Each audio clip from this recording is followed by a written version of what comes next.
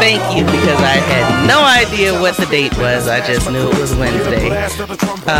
This is WBOK, 12:30 a.m. I am Dr. Adrienne. I'm Dr. Maria. And we are NOLA Ed Education for Liberation. I'm happy to be here. How are you? I am delighted. You're delighted. I am, how do you say it? I am blessed and not stressed.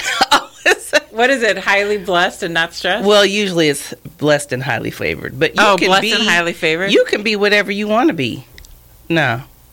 If that's what you want to be, if you want to be blessed and not stressed, then go ahead and be blessed and not stressed. Okay, that's what I say.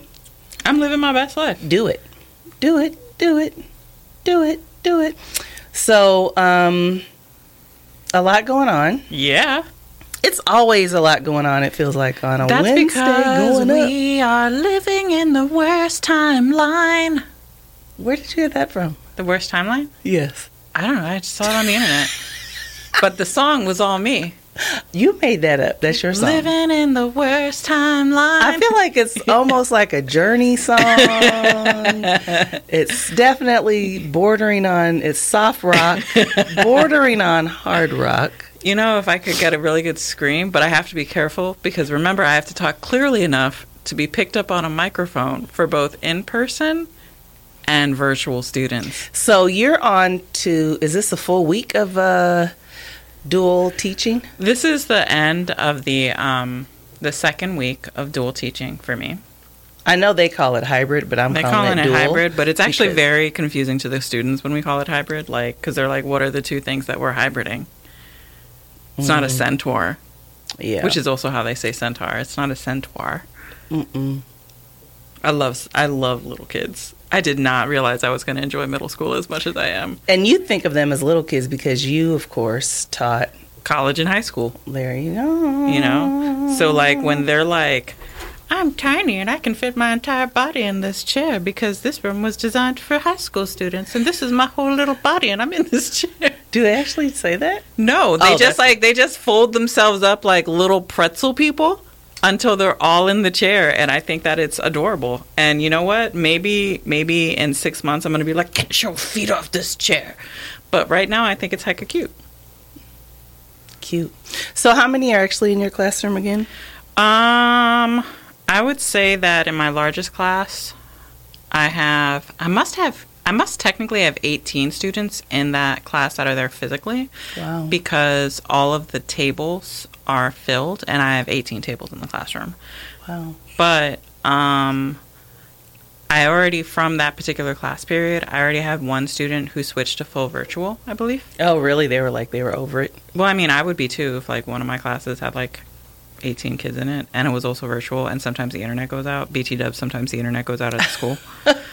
But wait, so 18 people, are you able to do 6 feet apart? Or? On the hypotenuse? Yes. Yes, we talked about this. I wanted to know if it was still working. It's mostly working. I think that my project on our virtual Friday might be that I put stage directions on the floor because today in particular, what I noticed was that students were following the letter of the law, but not the spirit.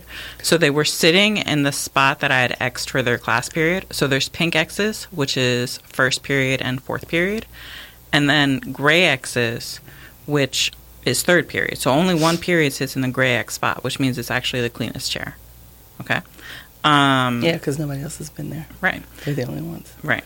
But just because you're sitting in your pink X spot, if you push the desk around, you're breaking the rules because you're not, like, the desk is also placed in a spot where it meets on purpose, right? So you can't, like, tilt your desk, you can't move it, you can't do that stuff. Is it hard for them? Like, they're not trying to skirt the rules. Is it just that?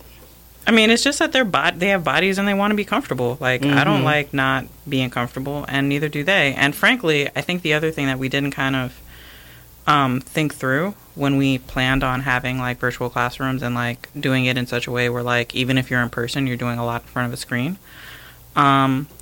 People's eyes aren't really designed for that, you know? So, like, today, and I think I'm going to keep doing it for all of my classes, every 10 minutes, I just had, like, a 2-minute stretch period because I was like, Yeah, because they can't move. You can't. And not only that, but you're. I don't want to be like you're little because they're 7th graders. Like they're not little. But if I as an adult am experiencing bodily discomfort because I have to stay in this position and look at the screen and it's like hurting my eyes and hurting my this and hurting my that, then I know that you as a little kid who have less experience being uncomfortable than I do, you can't be loving it either. Mm-hmm. So, how much content do you get through? Not as much as I would like. I would like to say that I'm getting better about it. I know my co-teacher, who has been teaching for 10 years, so obviously, a lot longer than me. I think she's been getting through more. I think that for those of us who are new teachers, that it's not going to be. This is going to be a really hard year to be successful. And how long are your periods? My periods are 75 minutes. Jesus. Which is part of the reason why I was like, every 10 minutes, let's do something that keeps your eyes off the screen, because you do get muscle fatigue. Yeah. And maybe I'm a little bit more sensitive to this. I actually had a really good friend in graduate school who permanently pulled her eye muscles. Jesus. Yeah, she couldn't read anything on a screen for about 3 months. Because she had been looking at a screen for so long? She had been looking at a screen and I hope reading I don't do that. I mean, I think she also she was in graduate school. She was working and also was editing a script and I think she was really glued to her screen. Yeah, you know what I thought about doing this year? Just a side note, since we're talking about is asking students to mail in their papers. What are you trying to do? Die? I don't take papers back. I tell them to take a picture of the paper and send it to me. I can't. I'm tired of looking at a screen. Oh, that's what you're saying. I see what you're saying. I want them to mail in a hard copy of the paper because I'm tired of looking at a screen. I'm tired of reading on a screen. I'm just tired of it. Why don't you just have them read the paper aloud? I don't want to. No. Have them read a 30-page paper to me out loud? No, ma'am. I mean, well, I think that's the thing is that you're going to have to... No, I'm being serious, though. One of the things that we're all going to have to do is... I'm not listening to somebody read a 30-page paper. I don't want you to, but I'm saying you could also assign a different assignment. Have them write a dramatic monologue. We're talking about doctoral students. Oh, they're going to hate that. Never mind. Yeah, just have them send you a 30-page paper and just keep it out in your car for 2 days so that the heat and the UV kill it. I'm serious. That's how we used to... that works for bed bugs, too. What? Taking the stuff and tying it in a plastic bag, like a garbage bag, and then leave your car in a parking lot with no trees in it. And just leave it parked out there for 3 or 4 days and it'll kill the bed bugs. Do you know that this is a complete... And here we go. We're getting derailed. Why? Because we're following the mind of Maria. You know what? That is news people need to know. Right. So I was going to follow along with you and go along this trail. Oh, you're resisting the temptation? Yes. And say about the bed bugs, I actually stayed in a hotel in Champaign, Illinois. I think I had just become a professor there, but for some reason I was in a hotel. Oh, I know why. Because my mother and I were traveling, going to Minneapolis. Anyway, so we drove through. And we stayed at is it a Home to Suites? It was one of the Hilton hotels. Oh, the Homewood Suites. No, not Homewood. Oh, good. Home to Suites. Home to Suites. And they had bed bugs. No. And and the bed bug bit me. I had bed bug bites. And I saw the bed bug crawling. And I was like, what is this? And so it was just crawling. I took a picture of it, and then I collected it, and I took it to the front desk. And they ended up crediting me, and I told them if they didn't shut it down, I was going to call the Board of Health. Well, you know what? You should have had them credit you and called the Board of Health.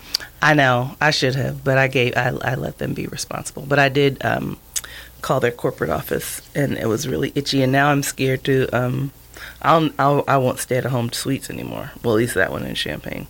But anyway, so before we go further off course, you are teaching hybrid. I'm teaching hybrid so the way it works at my school is that so middle school has yellow weeks and I believe red weeks. What? Yellow weeks are what would be our B days. Okay, so it flip-flops. So Why? Did you see this comedian? Did I send you the video of the lady who was a principal? She's a comedian. What was she saying? It was a Zoom. She was thanking parents for filling out the 72 surveys, and they didn't listen to any of them. They made up their own version of what school was going to look like. And she's a comedian. I'm going to send it to you. So she did this thing. She did the same thing. You're going to be on A days and B days, but on the days that you're on an A day, you're actually going to be on a C day. And it's just hysterical. I have a lot of regrets about because it took me like I don't think you understand how many. So, like I've said before about the Passion Planner, you can print out sheets. I don't know how many forests I went through before I was just like, heck it. Heckity heck it. I'm just gonna color code the days, because I kept being like, so on such and so day it's an A day, but they're not calling it an A day, it's a red day, but I don't want to use red for my I'm gonna send you this comedian because you're gonna fall out because it is just insanity. Just stay over there. You finally got on. I finally got it. I finally figured out how to get Did you forget your password? Yeah, I did. Anyway. Oh, the other fun thing, and this is just a Dr. Maria issue. It probably is. Probably, yeah. So it took a little bit for Jefferson Parish to get all the Google products that they've said that they wanted to use, to have them all in alignment. So I had saved a lot of my passwords for separate services with LastPass, which is my favorite thing. So they're all random numbers. They're literally just random numbers, and I have one password I remember, and then I have to log into LastPass, get the random number, and then put it in as a password. So now that we have to use Google for everything, the Google Chrome that they have for the school is protected, so I can't put LastPass on it. Oh, dang it. And so the students are constantly so... Every day you have to learn your password? Yeah, because it's a string Why of don't you just write it down, I Maria? started doing it today, and it was such an epiphany. Wow. Yeah, and then the students are and they're so... not... the 11th graders are helpful. The 11th graders will be like... Have you ever seen someone just touch the screen and just pinch it and make it bigger? Have you ever tried Zoom? Have you ever tried zooming it in? Because we can't really, the picture's not very high resolution. So, maybe if you just zoomed in on the screen, we could all see it better. And why didn't you know this? Why but I can't. But and this is what I was like. We can't. It's actually just a book. We are looking at my because the internet went down. So so you did use the docu camera. I was using not even the docu camera. I was using my Kindle book that I had saved, because obviously as a researcher I save Kindle books onto my laptop so I can read them sometimes. I like reading. And so I was like, yeah, and as far as I know, it's simply impossible. You can't zoom in on Kindle pages. And then one of the students very quietly from the back was like, I'm pretty sure we could. And then I was just like, well, we're not right now. So you just I'm going to be the grown-up right now. Right now, we're not doing that. Wow. We're just going to do a document analysis, and maybe you can't read the captions, and that's just going to have to be okay for you. That's crazy. Yeah. So the hybrid teaching is interesting for you right now. The hybrid teaching makes me want to invest in overtone to cover up all of the grays I will have by the end of this year. Yeah. Overtone, get at me. What is Overtone? Overtone is a deep conditioner color depositing dye. My sister has a subscription to it. You stop. Don't tell everybody what she has. Oh, my sister doesn't have a subscription to it. We won't say which sister it is. Yeah, I have two, and they're both stunningly gorgeous. So I mean, dyeing your hair doesn't mean you're not it doesn't gorgeous. mean anything. It's just but the thing I like about it is that it's really good for curly hair. You've used it? Yeah, I used it when I had my hair purple, which I stopped doing because literally the day I dyed my hair purple was the day school shut down. And so I came in and I was like, because, I taught high schoolers before. So I was like, I'm going to come in and I'm going to be super cool because I'm going to have my purple hair in. And this is going to be great because, no more boring Dr. V. I'm going to have purple hair. And no one noticed because we were in the middle of a pandemic. So, yeah. Oh, that's so funny. That's Yeah. so Maria. Wow. I made 2 kids notice and compliment me before they You left made it. them. You're like, do you see that I have purple hair? Yeah. That's what they said. That's Huh. great. Yeah, so I haven't been keeping up what's going on with Orleans Parish. I don't know. I hope whoever is listening, can y'all tell me if school... Can you call in, maybe? Oh, yeah. We have a phone number. I've just been falling asleep at the wheel. Please call us at 504-582-9422, 504-582-9422. Call in. Yay. Call us. We're just sitting here chatting because why? I don't know, a lot going on. Honestly, because I think that we all needed a little bit of a break from talking about the election. We do. And I always feel like, what was going on? So last week, wasn't it a hurricane last week? was... Or was it a week Rock Me ago? Like a hurricane. Yeah, It was a hurricane? I think so. I don't you know know. what? 'cause Last all week the was days- not a hurricane. Oh. The week before was. And then Okay. last week, our schedule for interviewing candidates got jostled because of the hurricane. That's right. Yeah. Okay.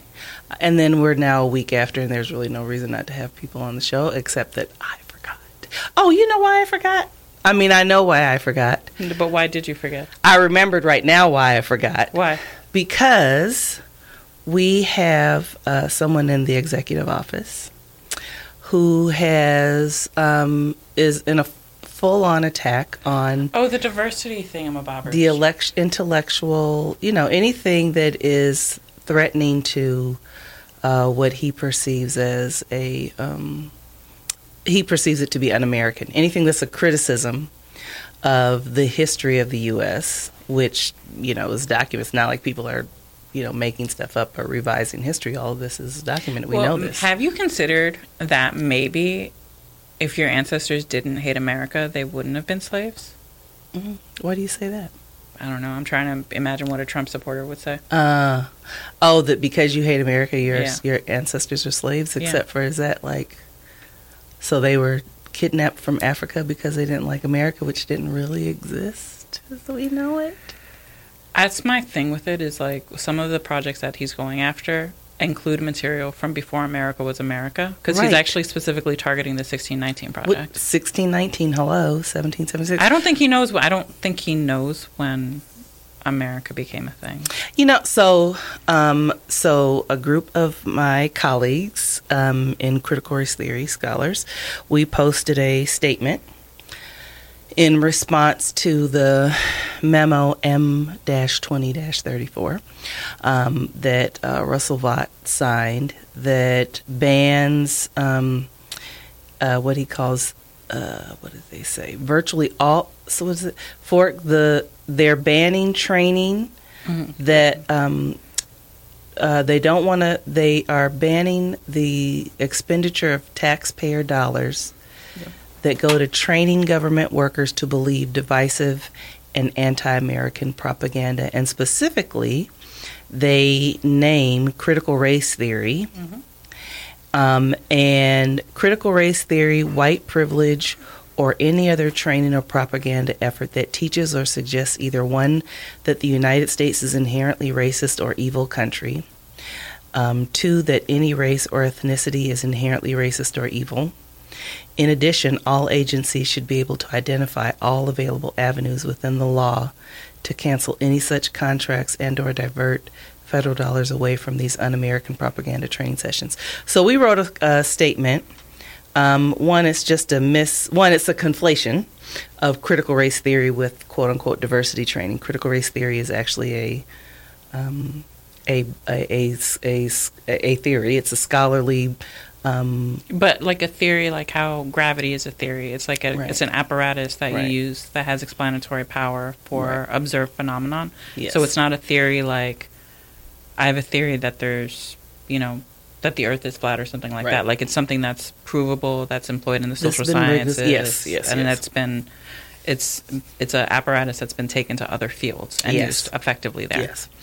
And diversity training is not a theory. Right. It's practitioner based. It's not, I'm not being it's not elitist mouth here. noises. Right. But it's it's like getting trained to, learn how to use a smartboard. It's diversity training is a way of, professional development for employees or, people in a broad range of fields. So, but critical race theory is not that. Now, in diversity training, people may employ critical race theory. Right. But critical race theory is not a diversity training mechanism. Right. So he conflates that, and that I am not aware of any in the body of literature that's critical race theory that falls within critical race theory where people describe America as evil or white people as evil. No. Now, I don't know what diversity trainers do because I'm not a diversity trainer. So I don't know if diversity trainers have used that parlance, but I did back in the olden days of 2000. I was a part of like a training thing for both like dorm communities. Smith College doesn't have dorms; we have houses, but they're functionally the same. And I also did a set of trainings for leading conversations about diversity on campus. And like it was fairly rigorous. Like we met once a week. There was a curriculum. I think I might have got a certificate in it. I actually don't remember because it was so long ago. But mostly what we talked about were different, like it was an application of a theory. And so like I would say that it combines pedagogical strategies in terms of workshopping, team building, analogy making, stuff like that, and classroom management almost. Yeah. I mean, I could say that I've sat in on professional diversity and equity people, and so that's a cottage industry, right? And I think that it's ripe for criticism. Yes. Some of it that I've observed is quote unquote untested. Yes. So there are rituals, there's language, there's a culture around diversity and equity that kind of breeds other. There's a certain language, so it becomes kind of a cult of personality. Yeah. And that's not necessarily quote unquote scientific. It's just it makes sense that you would have a set of rules for engagement when you're in a diversity session. Right. So there are, some language that I've heard there are agreements, and some of it may be informed by, so counselor education has done a lot of work around racial identity and how people understand difference and understand race, their own and others, and I think some of that work informs it. But the actual design of diversity and equity training is fairly not well researched yet. It's not well researched, but I would say that for some of the trainings that are most directly under criticism, that they're backed up by like some fairly solid social science research. So like the guy that I had shared to our page earlier this week, he actually organized the White Privilege Conference. He's the Eddie Moore guy? The Eddie Moore guy, yeah.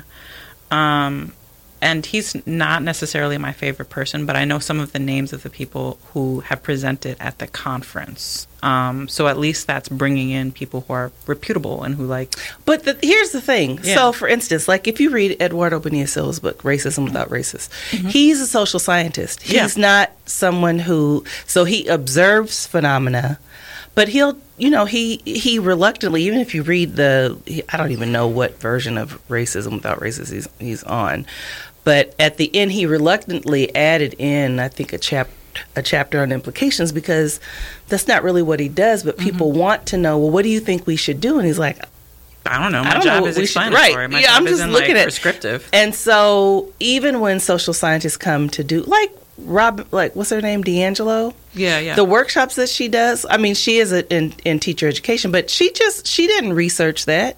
That's just a book. D'Angelo who? Robin DiAngelo, The White Fragility. Oh, I don't like her, though. Yeah, she does all these workshops. Yeah, but that's a misapplication of... But what I'm saying is just because people study something, may study a phenomena, right, doesn't mean that they know that they understand how to apply it so that people change their behaviors. Right. And I think that's what happens in diversity and equity training, is that often people read studies, right? They might read Eduardo's book, Racism Without Racism. Yeah, in fact, I know I've people been do that. assigned that in many diversity and equity trainings. And then people want to apply it to, behavior change, changing their behavior. And it wasn't necessarily designed for that, right? It was designed to have us think about, hey, this is something that he observed that, why do we have kind of persistent, why do we have these surveys that say that that racism is different, right? That we've made gains in terms of eradicating racist beliefs and behaviors, and yet when we look at disparities, we see that we have admission disparities and or resistances to affirmative action and other diversity policies. How could that be if we've made these gains in eradicating racism or discrimination? And so we just need to ask a different question, or we're looking at the problem different. We're asking the question using an old instrument, Right. which is what his Which argument is what was. his argument. And so then we try to apply that to a diversity and equity training, and I think it gets lost in the translation because we often immediately go to application all the time when we see research. Yeah, and that's skipping a step with what he's trying to do. Yeah, so I say all that to say is that we take issue with the conflation of critical race theory with diversity and equity training, and that it certainly is a distortion at best and a misrepresentation at worst of what the work does. Right. But either way, it seems like diversity and equity trainings, like, that's not something like if you want to put on a different evaluation criteria for diversity and equity training, like, that's one conversation. Maybe you want to, like, I think Silva would probably say, like, maybe you could drum up a different instrument to evaluate the effectiveness of your diversity and equity training in terms of hiring practices, or in terms of employee retention, or in terms of promotion, or something like that. And you wanted to add in a metric for success, like, I think that would be appropriate. But to say that diversity and equity training simply is not something that the federal government should be, spending money on, to me seems very short-sighted. Except that we don't really know concretely what they do, right? Diversity and equity trainings? Yeah. I mean, I would say, I mean, I'm trying to think back to, like, back when I was in D.C. I know that I had to do, like, sorry, I got like leaning back, thinking in my brain. I know that we had to do a specific, like, diversity and equity training before evaluating, like, grants and stuff like that for the Department of Education. But in my opinion, it was more like just a checklist of, here are some racist assumptions you might have about different school programs. You did that? So I reviewed when we never did diversity and equity training. I don't know why we did it, to be honest with you. We did, like, I didn't deliver it, but they had brought in, like, a panel of, like, community leaders or community activists to, like, evaluate grant proposals. This was back when they were still doing the Bill Gates challenge thing, where they were going to match, like, a particular pot of money. So we had to do, like, almost like a video, I feel like, and then have, like, a checklist that we used as part of our rubric. And it wasn't the evaluation procedures, because, like, at the time I was like, so is this an official part of how we're evaluating programs? Yeah. And I mean, it was problematic because they were conflating, I remember that they were conflating diversity with low income. Yeah. And, here's the thing. Here's my issue with diversity and equity training, which sounds ironic because I'm a critical race theorist. No, but I mean, they're not the same thing. So. They're not the same thing, but I'm not opposed to people learning information. What my concern is because I've actually observed and I have some colleagues who are looking at this in terms of ed leadership. Yeah. That my observation is that districts it's an industry. Yep. That there are a couple of kind of paid professional DEI people who are almost millionaires, and are very close to it. They make a healthy living, and this is all they do is go and do diversity and equity training. And from my observation, just from a school district perspective, that many of those leaders who invest in the diversity and equity training are gone within 2 to 3 years. And either they're forced out. Most often, I think they're forced out because the trainings that I've seen, white people go through a lot. It's very emotional for them, and I think it's traumatic for them. There's a lot of emotional, psychological trauma to dispel. So what they hear is what the executive office has put out, is that you may not say that. You may say white privilege. What they hear is white people are evil. And that's not the same thing, right? Yeah. What they hear is that there's a history of racism in the U.S. We have it documented. We could look at almost every group, even including poor white people, right? Mm-hmm. Certainly white women, that every group has been oppressed in America, and there's a history of that. It's, we can look at current events, right? We can look at current events. What they hear is America is evil and I hate America. That's what I believe they hear, and I believe that's traumatic for them. And so my observation is that people, as long as that superintendent is in power, I will just be quiet and put my head down until we can get a critical mass of people to put them out. And then we just have to persevere, right?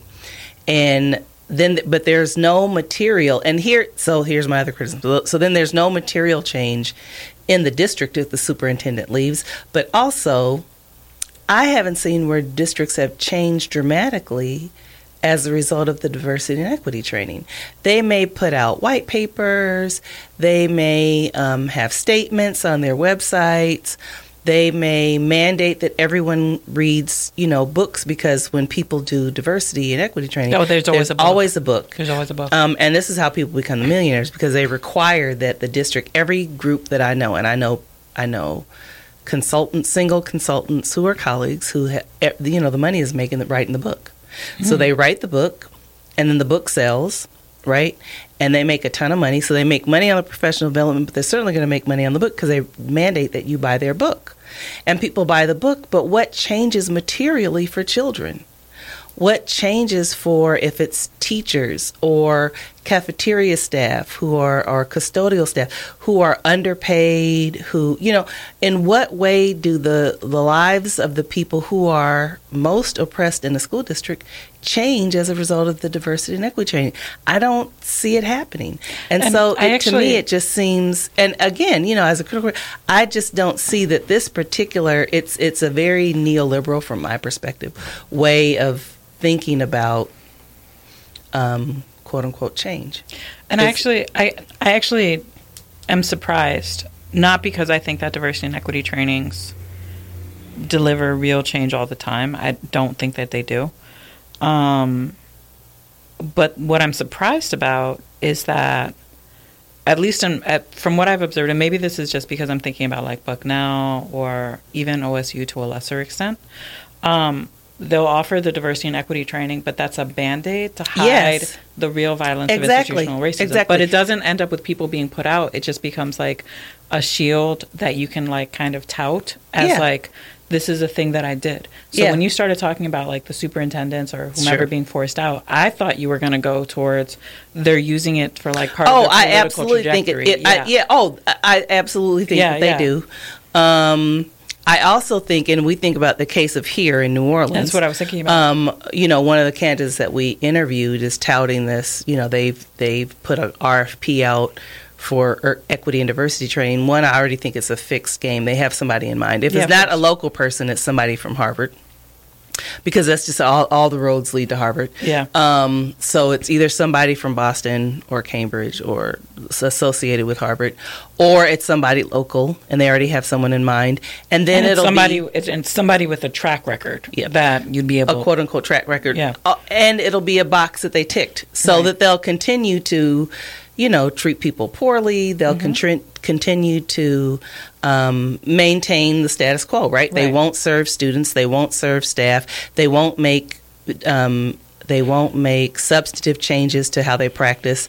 It'll just be, well, we did the diversity and equity training and because it will we heard you offset complain the about blame for those issues that you're bringing up from being a structural issue associated with the school district or the school board to being individual issues that are associated either with school leadership or with individual teachers not, knowing how to act. And the other thing about it is it also reduces it to an issue of ignorance. Yeah. And makes treating people in a racist manner or in a sexist manner go from being an active choice that someone makes in support of the status quo or larger structural issues to being you just haven't attended enough diversity training. Yeah. But that being said, I don't love the policy statement. No, yeah, I think the policy statement is Looney Tunes. Yeah. Because even with all my issues with diversity training, it's just it's a distortion. And again, I've been to some really good diversity trainings. Mm-hmm. I think that, granted, like the ones that I've been to, the organizations also no longer exist because it turns out that when you are trying to create a space to acknowledge, like for our thing, it was the domestic violence shelter one. So we attended some really good diversity trainings about like acknowledging like different speech patterns and, stuff like that. So we definitely ran out of money. And the organization no longer exists. Well, and ideally, you should be run out of business, right? That would be the dream. Yeah, right. So you should do your work so well that you're not needed anymore. But that's not what diversity trainings do, and that's not what charter schools do either. No. So that's my issue with diversity training. I do think the statement was it just represented again just the ignorance, the profound ignorance, and refusal to acknowledge the histories of people of color and as American history. That it's a separate history, that it's also not true that any criticism, the fact that, for us, and I know you would agree, that he is willing to obstruct dissent is un-American. That's not patriotic. That's unpatriotic. Is to say that you can't be critical. And my good friend KG always teases me because I say it's fascist. We are slowly, or not even slowly. No, we have a checklist in my classroom of like signs you're in a fascist state. And we're on like number 4. Yes. There's only 6 things on the poster. Certainly he wants to, he's firm, well, not firmly, but he is tiptoeing into totalitarianism. I think the only 2 things we're missing, if I'm remembering my poster correctly, is we don't refer to the leader as like a patronymic, so we don't call him like my father, right, or our dear leader, like we don't like. But he would want that. Oh my God, he would love it. I think he said something about that. I think he's early on in his presidency, he praised Kim Jong-un, right? You don't remember that? Did. Yeah. He did do that. There's been a lot that's happened since he became president. It's like we're just, anyway. So I had to remind another teacher because she was like, there was a third teacher we were talking about who was a Trump supporter and was like, I'm finally seeing that I'm anti-Trump or that I should be anti-Trump. And we were like, oh, it took like a pandemic for her to see that. And, the teacher in question was an English language learners teacher. And we were talking back and forth. And I was like, yeah, like, I just don't know that I can trust her, with my students. Because, there were kids in cages, like, who are still in cages, who are also still in cages during a pandemic. But, like, it's the idea that she might have to return to work in a pandemic that was like, maybe I can't support Trump. And the other teacher I was like having this discussion with looked at me straight in the face and she was like, I forgot about the kids in cages. And it's so much. It's so much. It's so much to process. And the thing, coming like they say, they start all fascist dictatorial leaders start with thought, intellectual. They attack our very way of thinking and being. They close it off. The media, the universities, so you keep people ignorant. You attack ideas and any kind of dissent, rational thought and dissent. You disparage and distort and dismiss, and we should all be terrified. I mean, we really should. We should be terrified. So we put a statement out. We got about 100 so far today. We had 150 signatories. So that's exciting. And tomorrow we're doing a teach-in. And the teach-in is to kind of explain what critical race theory is. So for people who may not know, I've had friends who said, can I, my conservative friends, a lot of people, is this open to anyone? Yeah. Just know, you're not going to come on our page and be disrespectful and, I mean, you should already know that by now if you come on our Facebook page. It's not going down how they think it's going down. I mean, try Jesus, don't try me, is all I'm saying. But we will block people. And here's the thing. It's not, you can be critical. You can raise questions. You can push back. Don't be disrespectful. What I'm not going to have is, and we've just seen people come out and just be blatantly racist, right, and disrespectful, and we won't tolerate that. What is fine, and as someone, I've done this work since 1990 something. Gosh, that I am accustomed to not being believed, right? Having the work dismissed or called not rigorous. I did a job talk once on my research here in New Orleans, and someone said that it was just investigative journalism. But isn't that? But they're wrong in their. I did a job. I went. I won't say the institution, but I went somewhere recently and gave a talk, and they were mad at me, like openly hostile. And one white male asked me if I thought that Teach for America was a bad thing for New Orleans, and I said, yeah, I think so. And I actually was trying not to say the Teach for America. I didn't say it in my talk. I just, showed the connections between Teach for America, and I'm a Teach for America alumna, 1991, but I showed the connections between the growth of the charter movement and the role of Teach for America here in New Orleans, and the reach of alums in various industries in the city that were related to the growing gentrification of the city. And that's the observation, right? I'm a social scientist. I'm making the observation. If you feel some kind of way about it, then maybe you should look at yourself in your life, because telling the truth, if I put everything that you did and I put it in order and then I say it and it makes you uncomfortable, you should change what you did. And he asked, so I had my little slide up. Are you saying that Teach for America was bad do you think, that's what he said, do you think Teach for America was bad? It was bad that Teach for America came to New Orleans. I do. And here's the reason why. It's not like I'm just making stuff up. I put the words in order. Right. I put the things in order, and I just, So I say all that to say is that I'm accustomed to the pushback. I don't mind the pushback. I don't mind the question. To me, it's fine. That's what you're supposed to do in healthy intellectual, discourse and dialogue. But what I won't tolerate is someone using epithets and calling people out of their name, or we just won't tolerate that. But we will be on Facebook Live. It's gonna be lit. I think so. And you know what, Maria, on our page we had 15,000, almost 16,000. Yeah, views. we had a lot of shares for it as well. Yeah. It got picked up by a couple days ago. I think that you created a pages that we follow, who then followed us back. Oh, did I?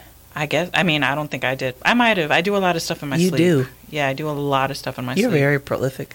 I try to be. You are. Thanks. I appreciate the way you manage our page. Thank you. Do a good job. You put really good stuff up. I actually have been reading a book called Social Media Optimization. Really? And I'm trying to get better at it. Well, you're doing really well. I just wish you would put our podcast up on the website. You know what? That's why I actually started reading the book, because I will say this in front of God and everyone. No, I'll put this in front of God and Jazz and you. After I started designing our webpage, I realized I've never designed a webpage for a podcast before, And I was like, I'm going to just pick this button that says podcast settings. What could go wrong? And now I don't know how to fix it.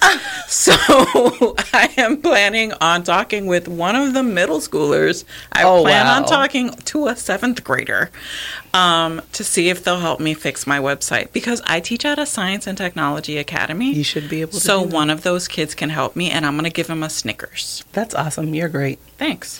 So we had a lot of hits BT on that. Dubs in class today. We had a whole session. We had like a whole session where, because I'm still taking classes to become a better teacher, guys. So like this is like a passion of mine. And it's actually against the rules. So that Snickers thing was a joke, is what I'm saying. Oh, you can't give a We Snickers. cannot give food to kids. Can you give him a book? Yes, Okay. and I actually have a book I'm going to give him. That's awesome. But what's happened now is that the teacher I have for the class, every time he puts us into breakout rooms and comes to listen to us, he catches me when I'm like, what the heck? According to some of the other teachers I work with back in the olden days, you could just say, kids, if I get observed, act good and I'll buy you a box of donuts. And you're saying that at the time somebody's... Every time he comes into the classroom, and it's happened like 4 times now, and it's getting to the point where... Just don't say it. You know what? Because like that's what I said. Because I was like, you keep coming into the classroom when I say something unethical, and he was like, yeah, you seem to say... You say it a lot.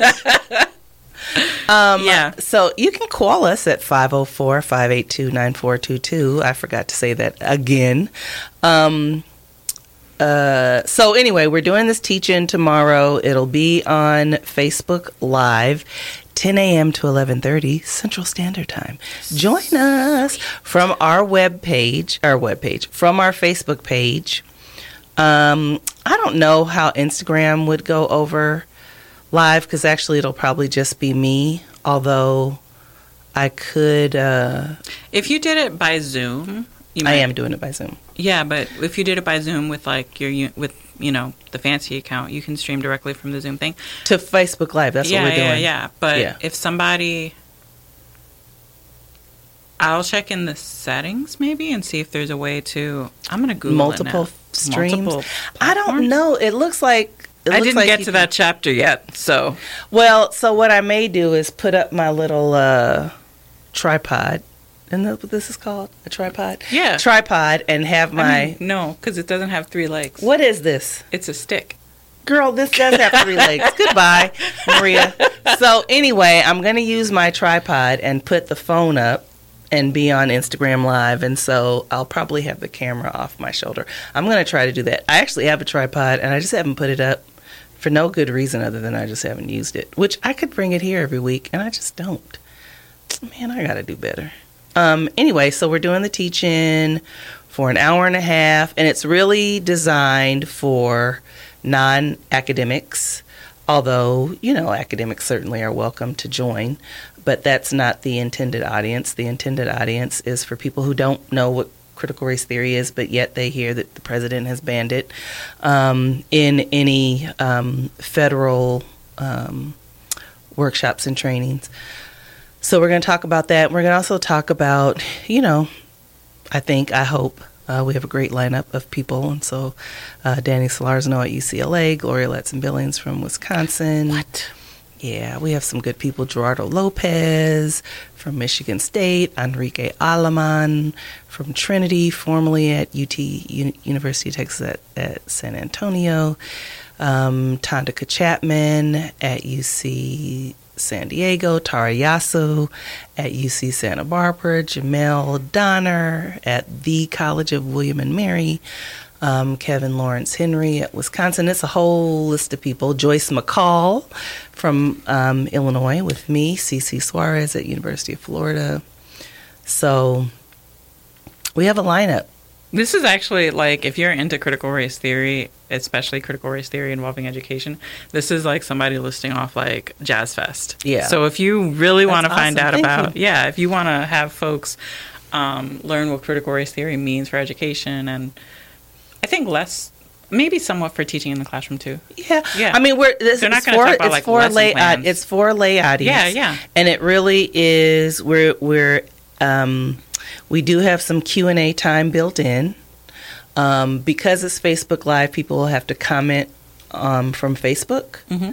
So we're going to be, monitoring the Facebook comments just so that we can, amplify particular questions. And so we set aside a block of time. It's an hour and a half because I felt like who wants to sit on a computer? Everybody's living on Zoom. So, we want to kind of enough time. Hour was not long enough. An hour and a half is good. 2 hours I think would have been too long. And I'm hoping that it doesn't look like a conference because I don't want it to be like a conference. But we have Gloria Latson-Billings starting us off, kind of giving us a landscape. We'll have questions. We'll talk about how folks who do critical race theory, how they're taking up critical race theory in their work. We'll go to questions. Danny Solarzno is going to give us some kind of insight about what does this mean right now. We'll go to questions. So we're trying to make it as interactive as possible. I wanted to avoid doing Zoom because honestly I thought that it would be difficult to manage. Yeah. Doing a teach-in on Zoom with a lot of people you don't know. Yeah. And the university account doesn't allow for webinars, which is really weird. Yeah, that is weird. But I've seen some Zooms. I know Crooked Media has been doing Zoom for their their voting access activities. What is Crooked Media? Crooked Media puts together one of the podcasts that I really admire. It's called Pod Save America. Oh, they're all former Obama staffers. Okay. Somebody wanted to know about the thing so it's going to be tomorrow. Tomorrow is Thursday because today is Wednesday. Tomorrow on the NOLA Ed for Liberation Facebook page from 10 a.m. to 11:30 Central Standard Time. Yes. So you don't have to sign into Zoom. You just go on to Facebook Live. Yeah. So, I've heard they work. What's the guy's name? They used to work for Obama. Yeah, there's a couple of them. There's John Favreau. Yes, that's the one I remember. Favreau would be the one you would remember, yeah. Yeah. I like their show. I do too. What I actually like is a lot of their crowd organizing methods. So they've been doing these really cool Zoom training sessions. These Zoom training sessions where they bring on 200, 250 people and will just conduct a training on how to organize around voting access or organize around particular states and their political issues. So I think those have been really cool, and I was surprised by how well organized they were because it looked like they almost had somebody, they had the people who were the panelists and then someone else whose sole job was to monitor the chat and to reply to frequently asked questions in the chat, but then to refer more specific questions to the panelists. Yeah, that's what that's the thing we set up. Yeah. I'm really proud of the you guys I using know. Best practices. I know. Girl, I made all the little flyers. I've been a busy. They're actually really cute. Are they? They're super cute. Thank you. What did you use to make the flyers? Canva. I was going to say that looked like some Canva work. Yes, I used Canva, and I tried to Google images of critical race just to see what would pop up, and of course Derek Bell's face. But then I felt a little weird about using his face because it's his face. It's his face, and because my father has passed away, I just would feel weird to see someone advertising their event with my dad's face. Yeah. So I decided not to use his image because it just didn't seem. For future fair. Reference, Women of Color and Tech they've taken a bunch of pictures of women of color doing stuff with laptops and just stock photos, and you can use them all for free. Awesome. And I've found many ways to sneak them into stuff, which That's I think nice. is cool. Yeah. Yeah. So I just took the cover of our book and.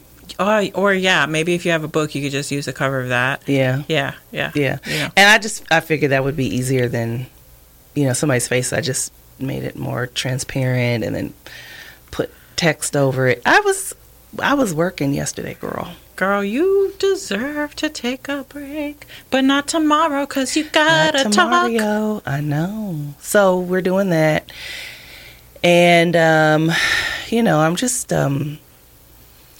I am worried about what all this means. So my sister was like, this is going to put you on a list. But I mean, you're already on a list. I'm sure. A list of awesome, cool people who will never get invited to the White House. That's right. So party in the Postal Museum, y'all. That's so funny. What are they going to do if they're saying that they don't want to spend taxpayer dollars on diversity and equity training and anything that's like un-American? What are they going to do about the National Museum of Women in the Arts, the National Museum of African American History, and the National Museum of the American Indian? Because what? Because, like, if you think that me saying, hey, maybe you could not use the N-word to your coworkers is un-American. Yeah. Because that's, like, a lot of times, like, beyond the cult of personality. To tell someone not to do that is un-American. Right. Because that's mostly what diversity and equity and inclusion trainings are, to be honest with you. Like, I've led them, but, like, the last slide is generally, like, very, don't use words like doesn't fit, or seems articulate, or unprofessional haircut. Like, if that is what triggers you, what are you going to do? I don't think it is. I've observed one where they did and I don't particularly like this exercise. Yeah. Is the Peggy McIntosh. Nobody likes the Peggy McIntosh one. I don't think it does what they think it. Not anymore. It's misapplied. Does. Yeah, it is. And the kids expect it now. And it's really, it doesn't, we talk about this all the time, the collective. It doesn't make you feel a part of, it doesn't lead someone to see themselves as part of a collective. Yep. And so I've observed in several different settings. I wasn't leading. I was just observing. I was there to observe some diversity and equity training. And white people get really mad about it. They do. They do. Really, really angry. White men in particular get really angry. They get defensive because you're insulting their masculinity. I will say one activity I saw that I liked. You divide everyone into 3 groups, and you do like the book in between the legs thing and like the egg, like those like standard team building activities. But you make it blatantly obvious that, like, some groups have much better tools. So, like, the thing to hold your egg is, like, a ladle. Yeah. And someone else has, like, a teaspoon. And then you use that to talk about, like, access and equity. And they get really angry. Oh, my God. They get so angry because it's not fair. I did a voting one. Yeah. And so they were going to vote for the president. And I just gave them profiles. I didn't give them names. Yeah. And so one person was a minister and, had gone to private schools. And he was married and had 3 children. Another person was a laborer. Mm-hmm. And we gave the religion. Mm-hmm. And we didn't give race or name, so they didn't know. All they knew was their profile. They were gender. Mm-hmm. So he was a laborer. He was married. He was Catholic. And I don't know how many, but he had children.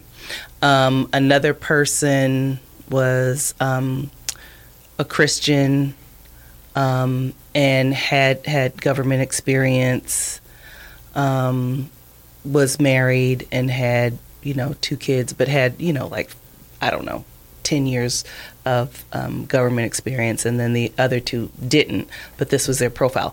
And so I started out the activity asking students to list all the things that matter to them in a candidate. And we gave their ages and all that. So they, they're progressive on paper, right? So then they had to vote. And all of them voted for the one who was a career politician, who was George Wallace. The person they didn't vote for was Martin Luther King and Cesar Chavez. Oh, no. And they were so angry. They said that I tricked them. No, I didn't. How? You did the votes? You did the voting? You voted. And they said, you tricked us. No, and the white people were really, really mad at me. And almost... I wish I had. I never wrote about this. You should have. It was when I taught social studies methods. All the black students would pick either Cesar Chavez or Martin Luther King. So it's really interesting I would do that as a diversity exercise, right? So you're getting dragged off stage. Yes. So here we are again. This is WBOK 1230 AM. I'm Dr. Maria. I'm Dr. Adrienne. Join us tomorrow for the CRT and Education Teach In on Facebook Live, NOLA Ed for Liberation Facebook page, 10 a.m. to 11:30 a.m. Central Standard Time. Thank you, Jazz. Thank you, Jazz. Bye, everybody. Bye, Maria. See you next Wednesday for sure. You're probably going to see me sooner than that. I don't know why.